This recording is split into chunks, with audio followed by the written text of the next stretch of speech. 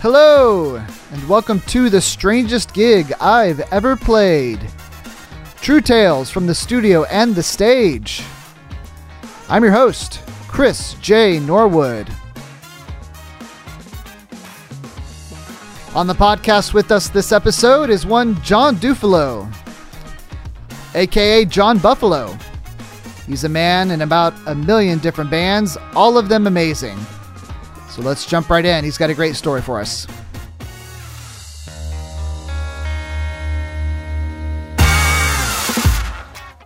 Welcome back to The Strangest Gig. Again, I'm your host, Chris J. Norwood. Excited to have John Dufilho on the podcast with us, but before we get to that, wanted to let you know about my new band, Chris J. Norwood and the Knockdown Dragout. We've got a new album coming out.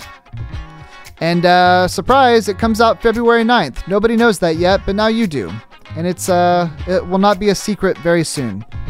Yeah, our first single comes out in October, so follow us on the social meds, the gram, the tur, the book. And find out a little more. We've got some shows coming up that we're getting booked, and there'll be a nice big release show. And I would love to see you out. Come support. Find out more info at chrisjnorwood.com. As I said, we have John Dufilho on the program. You may know him as the drummer for the Apples in Stereo. You may know him as the frontman for the Deathray Davies. You may know him as the frontman for Cliffs.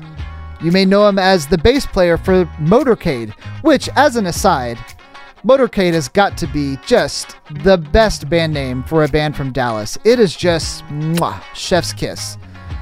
John's also got a new solo album coming out under the moniker John Buffalo. I was really excited to have him on the podcast, and I don't want to waste your time anymore. I want to jump right in because he's got a really funny story about a really harrowing gig. So let's get in. Here's John Dufilho. John Dufilho, thank you so much for being on the podcast. This will be a lot of fun. I really appreciate it. For sure. So we'll just jump in and get started, and I will ask you first, tell me about your current gig. What you got going on currently. I know you got a new album coming out soon, right? I do. I have a solo record. Yeah. So it's under the name John Buffalo. Okay. Which is when I was really young. You know, people have always mispronounced my last name. It's Dufilho. Some people pronounce it Dufilho.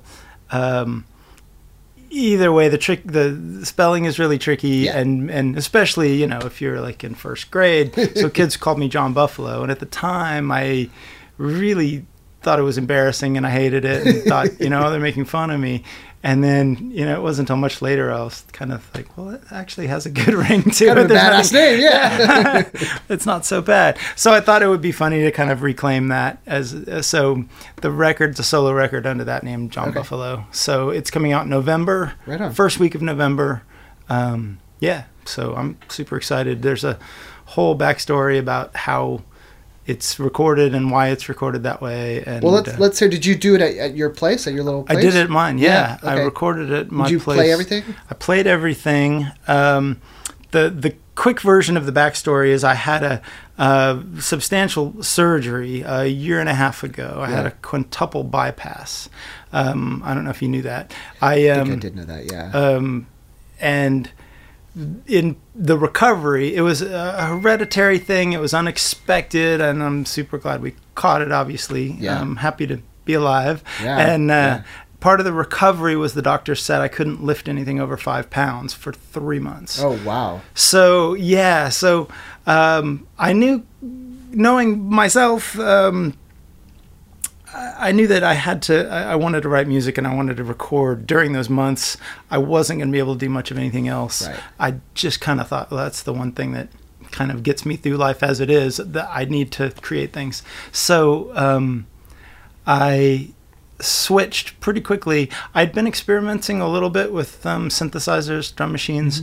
Mm-hmm. So I just decided, okay, well, this is how I'm going to make a record. I don't have to pick anything up. I have these little synthesizers, drum samples, drum machines. I kind of created some samples, just instead of like finding samples to use. Cool. A few of the songs I kind of created my own and then looped things and then just tried to just come up with a different sound than anything I'd ever done. Did you Like, did you use any like analog vintage stuff, or was it all in the box? Or no, so there's, funny enough, there's some really. I have a nice synth that's Arturia that I like. I have two Korgs, but then some of my favorite stuff is I have these old, $10 and $20 Casio from the 80s that are just toys, really. Yeah. But they have really unique sounds to them. Yeah, they all did, and each one was different from they're the all next. kind of unique. Yeah. I've got 2 or 3 of them. I think I have 3 of them, and they're all, and so I was using that. I was, just kind of, and just doing it in my own studio behind my house. That's cool. So yeah, a little more than half of the songs are directly about my experience in the hospital and all of the, what that was like, and it was all certainly, informed and inspired by it. So So then, are you gonna play it out live? Are you gonna do a show? Like, how is it gonna translate from? I wasn't going to. I mean, honestly, the very first thing that happened was I recorded 2 songs, and they were so different than anything else I'd ever done that immediately I thought, I kind of laughed and thought, well, I love this, but this will just be for me. This is just for fun, And I've got a bunch of records. I mean, honestly, I probably have 5, maybe 6 records in my life that I've made that are just for me, that I've never released. That really? Different things. They're just kind of like, well, this one was for me. Yeah, and those are fun. So and there's a total freedom to that, and I mean, there should be a freedom to all of it. I mean, right. But I kind of thought it was going to go that route, and then I just kept recording and creating things, and I ended up with 11 songs. 10 of them made the record. I decided I liked it enough to put it out, and then the next thought was, I'll never play these live. I mean, it's drum machine and synthesizer. Yeah.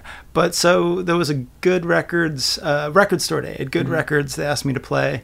And just to sort of challenge myself, this was, when's Record Store Day? It was probably 5 months ago. Yeah, April, I think. Yeah. So I asked Chris Penn, well, can you book it under John Buffalo? And I'm just going to try something new.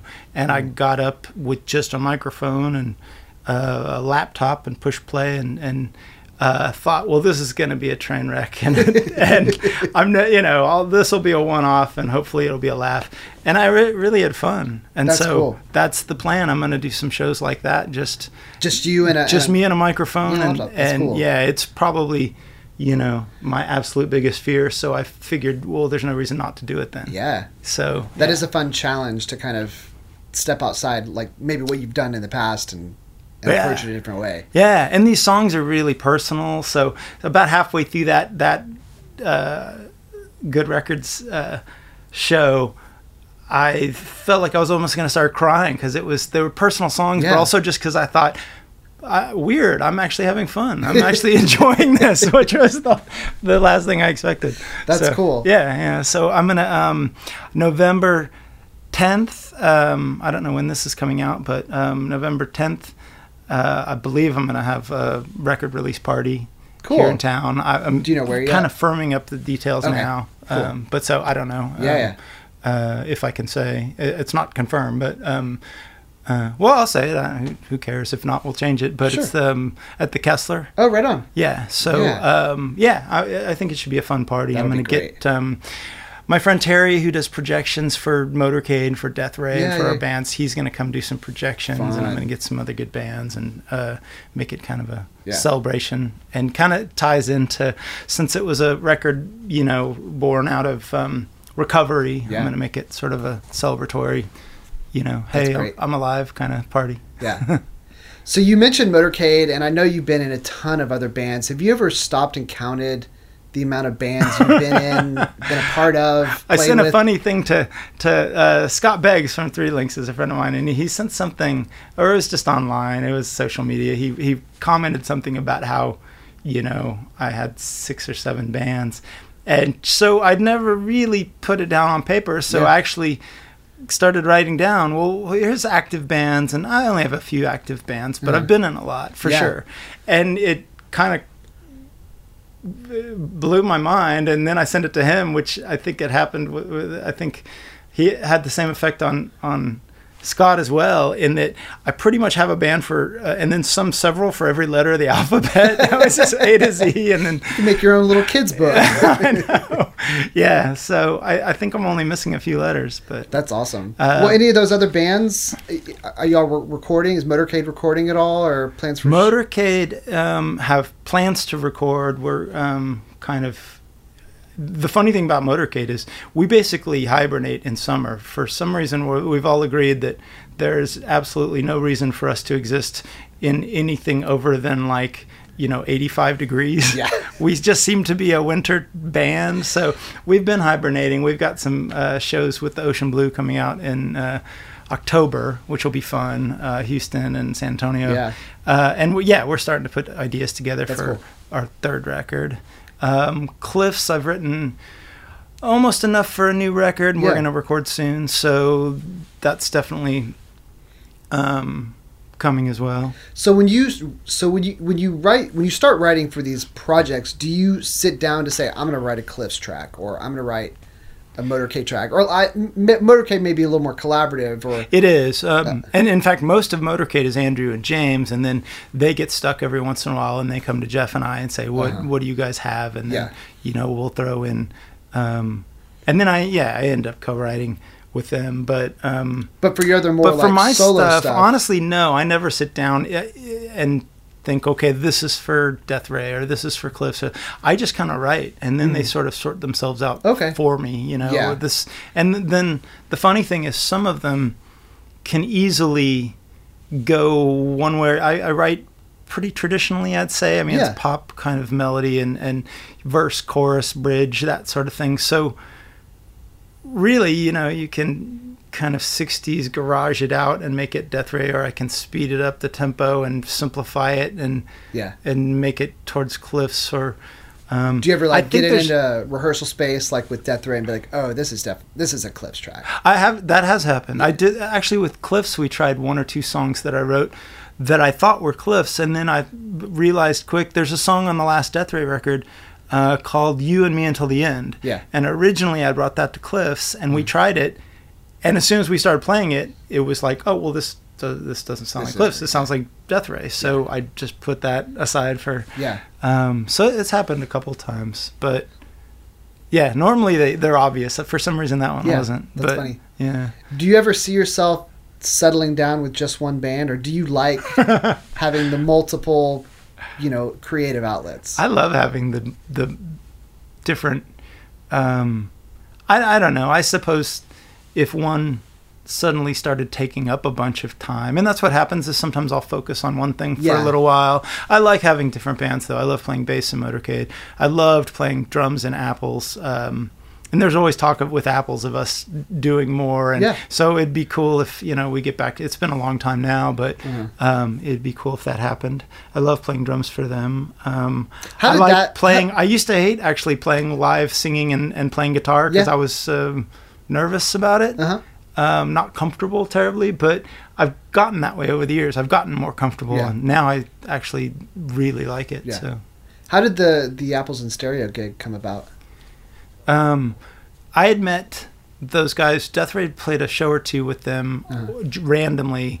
I think one was in Portland. I forget, it was either Seattle or Portland, and got to meet them, and then.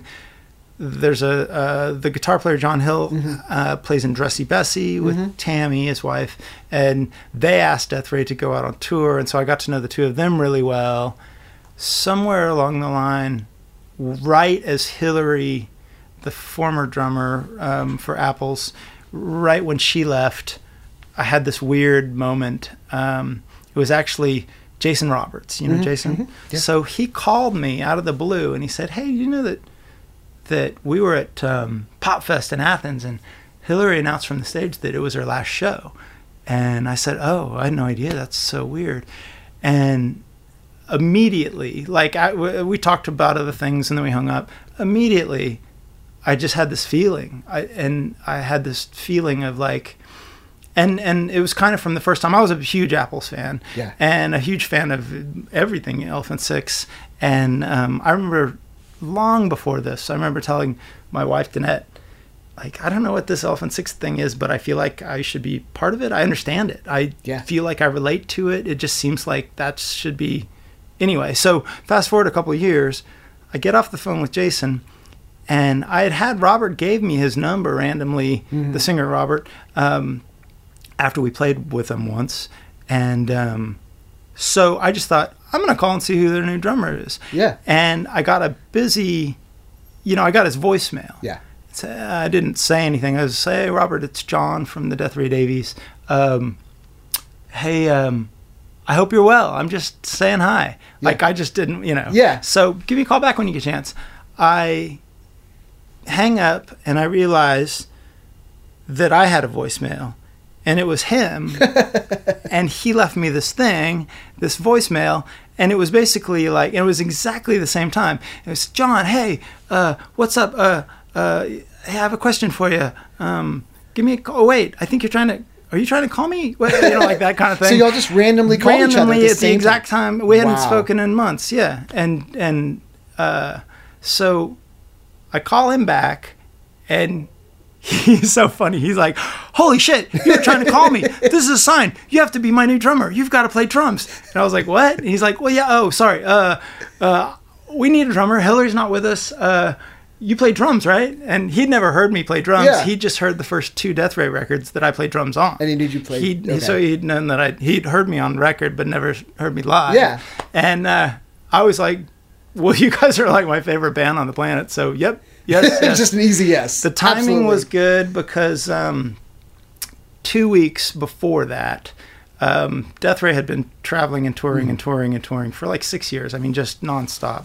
And we got to a point where we thought, okay, we need a break. We're gonna kill each other. We need let's just turn into a recording project for a little while and then see where it goes and take it. So that was 2 weeks before this. And immediately, like a week later, Jason calls me and he's like, hey, I know we're still going to be a recording project and I'm not going to mess this up, but also the Paper Chase just asked me to go play drums for them. So I joined and I was like, oh no, what's happened? Like immediately, within a week, I felt like our band had fallen apart. Yeah. Because really the band is Jason and I, and then, a bunch of other friends of ours. But Jason and I are the core of the band. And so I spent a week just kind of like, what just happened? Yeah. And then a week later, I got that phone call. And then so I was like, yep, I'm your drummer. Let's do this. So that's awesome. Yeah. And that was kind of a whirlwind, actually, because pretty quickly right after that, he lived in Lexington, Kentucky. We went there. I did like 2 days of rehearsals, maybe 3. And then we immediately went on a short little run. Yeah. Strangely, the first show I ever played with them was in Washington, D.C. It was with Beck. Oh, wow. Yeah. And then a couple days later, I think we played on Conan O'Brien. So it was like kind of ramped up quick. And yeah, it was super cool. Fun. Yeah. Man, what a whirlwind. Yeah, it was. So I also saw that you started playing a couple shows with your daughter, right? Yeah. What's that been like? Because I have a daughter and she's 8. Okay. And so she's just like started to take piano lessons and do that sort of thing. So I saw that and I thought that's so sweet and that's just so much fun. How has that been? Really fun. We did a couple of shows. There's sort of a long backstory, but the easy way to describe it was, thankfully, I didn't realize she's always been around while I've played and created and recorded. I didn't realize how much she'd internalized, how much she knew all the words to my songs. I didn't know this. And at one point, I had a show, and it was an early show, and she said, hey, can I come to your show? It's an acoustic thing. It was a coffee house. It was part of a collective. It was a benefit thing. And I said, yeah, of course. And she said, well, can I sing with you? And I was like, what? Yeah. Well, we have to learn songs. And she's like, I know your songs. And immediately I started singing one, and she immediately fell in like an octave above and just kind of like matched my vocal perfectly. And I was like, oh, great. Yeah. Awesome. So the funny thing is we didn't even rehearse. It was like 2 days later, and we had some kind of busy schedule. We didn't have time to rehearse. So I thought, can you do that with other songs? I'll let you, pick the songs. She's like, sure. So we, on the car ride over to Opening Bell is where it was. Yeah, yeah. On the car ride over there, I was like, okay, what are we going to do? And we sang them together on the way over, and it just worked. So we played a couple shows like that, and then one or two.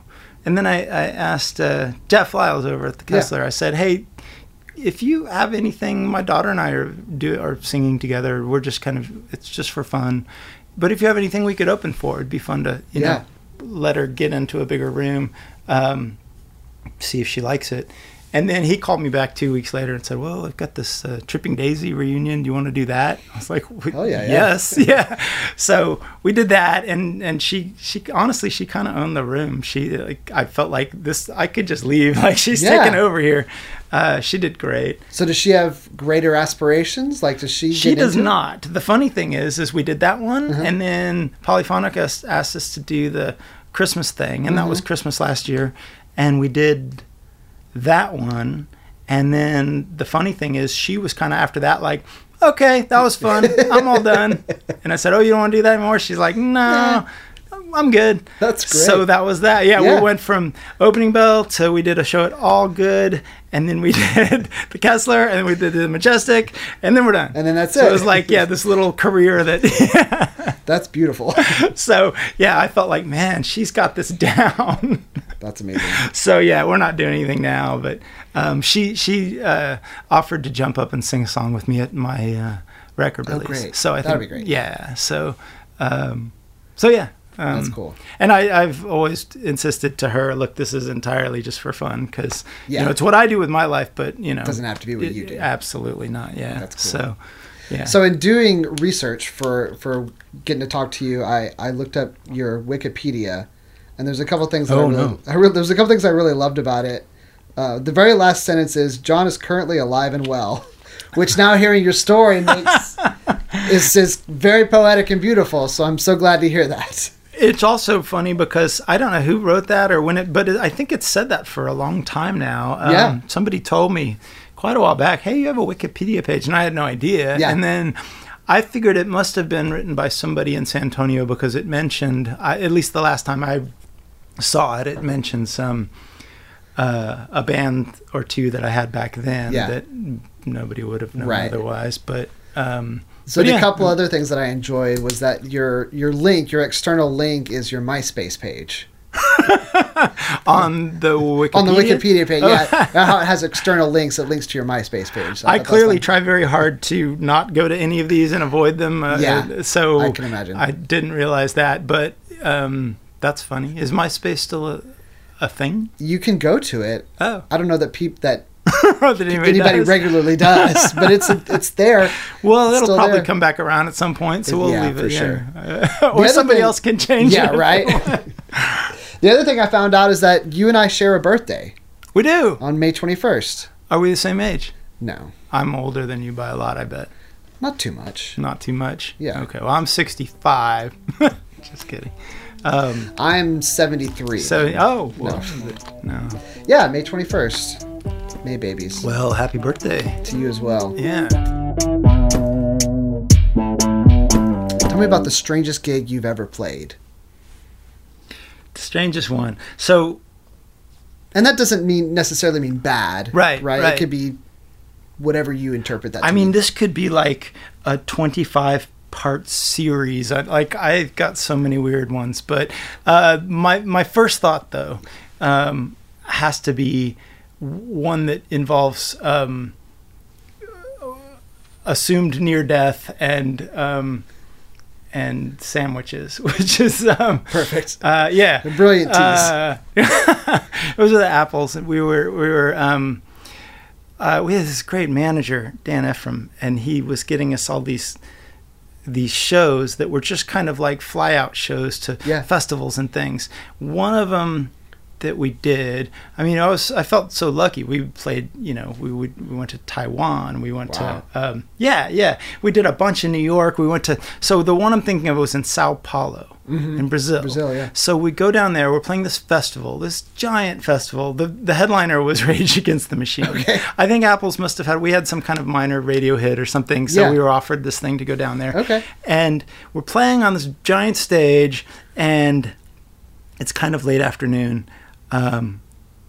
the show's going really well. Yeah. It's a fun show. I'm on a pretty high, what feels like a pretty high drum riser. Yeah. And about halfway through the show, maybe a little more than that, there's some guy that appears out of nowhere on the stage, and he's got sort of this homeless sort of look. He's wearing like a trench coat or something, and he's just kind of, which immediately sends up red flags. Left of the stage, drum riser, and I notice he's just kind of staring at me and looking weird and out of place, and he looks kind of confused, and I kind of look around, and the rest of the band's facing the audience, so and I look to the side of the stage, and there's a bunch of people on the side, and they're all looking out towards the audience, and nobody's looking back at me. Yeah. And so nobody sees this guy. And I'm playing, and I'm thinking, how did he get up here? And what is he doing? And he starts walking towards me, and he's got this look. He's looking at me like he's just gonna kill me. And I keep looking around, like waiting for somebody to notice. Yeah. I'm in the middle of a song. I don't have a mic, so there's no way for me to. Right. So I'm just like, oh, good God. So he jumps up on the riser, and he's kind of locked eyes with me, and he's coming closer and closer, and he gets within about 1.5 feet of my face. Oh, wow. And he's right by the hi-hat, and I'm playing, and I'm just looking, and I start like yelling while I'm playing, like, what is happening? I'm like, and still nobody sees this guy. Oh, no. And I think, okay, he reaches into his coat, and he's pulling something out, and I'm like, this guy's gonna knife or shoot me during this show. This is a fun show, but this is not worth that. Right. I really think, and it all happened really fast, but I'm thinking this is going to be the way I'm going to go. What? And so he pulls a sandwich out of his pocket in his coat, and he starts, instead of looking at me, he's looking at the sandwich, and he kind of starts backing up, and then he sits on the side of the drum riser and starts eating the sandwich. Well, what kind of sandwich was it? I don't know. I was just so glad that it was clearly going to be okay. And then the funny thing is, as he's peacefully eating the sandwich, then finally the stagehand guys from the side notice what had been going on, or somebody and they come running out and they tackle him on the, and then they drag him off, and so.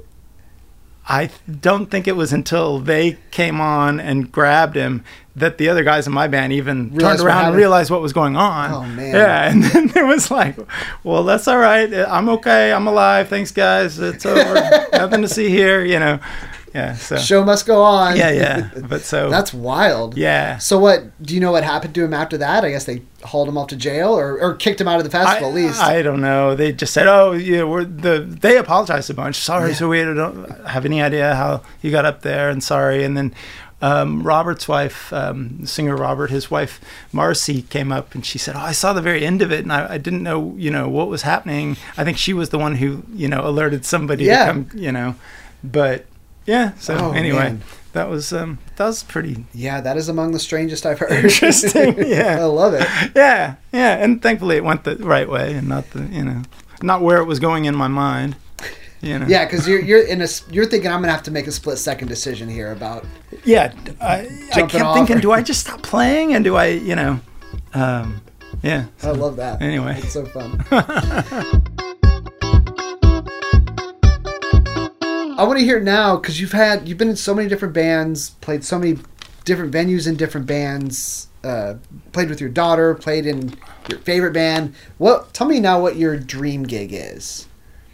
Oh, that could be dream venue, dream band, dream future. Bill, or is it one you've already played? Like, have you hit your bucket list dream gig? I used to have this kind of mental list of a bunch of places that I would really love to play, and I've been super lucky. It's almost unimaginable that like Red Rocks was on there, and Carnegie Hall was on there, and CBGB's was on there, and believe it or not, I've played all those places. Wow. And the Fillmore, and I don't know, most of them actually weren't like grand like that. Most of them were the Crocodile in Seattle and the 40 Watt in Athens, and luckily I've gotten to play those places. So I don't know. I mean, if I could sum it up, I would say, if I could cheat a little bit, I would say that it's already happened in the very first time when the Deathray Davies first got together, right pretty early on. The old 97s asked us to go tour with them, and they were just completely crushing, as they still are. But like, I didn't know much about them, and I assumed we were going to go play in front of 100 people a night at clubs, and it was more like 1,000 plus people a night.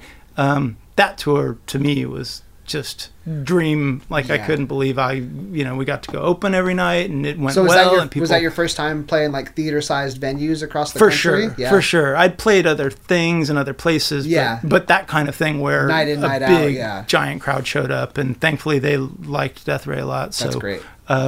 So I would say that whole thing. When I turned 50, I did a thing that the Deathray Davies and Motorcade played together on my birthday at the Kessler. That was a good one. That's fun. So I don't know, as far as like a dream one coming up. I don't know. Hopefully the next one coming up at the Kessler, hopefully the record release will be a dream gig and feel as fun as the Good Records thing did. That's great. I mean, if you were talking about just like, I don't know. That's a hard one. It seems like any time that I've ever played a bigger place, it's been, and I'm thankful to just be invited to the party. But it's always been opening for somebody. It'd be nice to at some point play a big place where people came to see. There for you, that'd be nice. That's cool. But I mean, like I said, I'm amazed that I absolutely get to join in at all. So and maybe part of the reason why I've always played in a bunch of bands, not to chase that, but just to kind of get to throw myself in a bunch of situations, and just see what happens. And I love that. It's if no one else is entertained, I know I am. Yeah. Well, John, man, thank you so much for coming and telling us the stories and talking about your new project. Thanks for having me. Yeah, man, absolutely. So is there we know there's a MySpace page. Is there a John Buffalo website, or how can people find out about it? Probably the easiest way is State Fair they put out the last Deathray, the last Cliffs. Okay. They've been amazing and great at helping me with and they're going to put out the new John Buffalo. Yeah. So if you go to their website, there's links to all of those things. So fantastic, John. Thank you so much. I really appreciate it. Thanks. It's been a lot of fun. Yeah, for me too. Thanks. All right, there he goes. One John Dufilho, aka John Buffalo.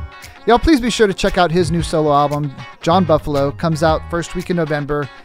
He sent me a copy of it already, and it's really fantastic. It's so good. And so, please check him out. Check out his other bands, Motorcade, Cliffs, Corner Suns, Apples in Stereo. Yeah, all of them. They're all fantastic. Thanks again to John, and thank you for tuning in. If you've been digging what we're doing here at The Strangest Gig, tell a friend. We have a lot of fun here, and let's get the good news out. Let's get some more people listening. I really appreciate y'all sticking around. And tune in next month. And until then, if you come face to face with a sandwich-wielding derelict, just remember, gig's a gig, right?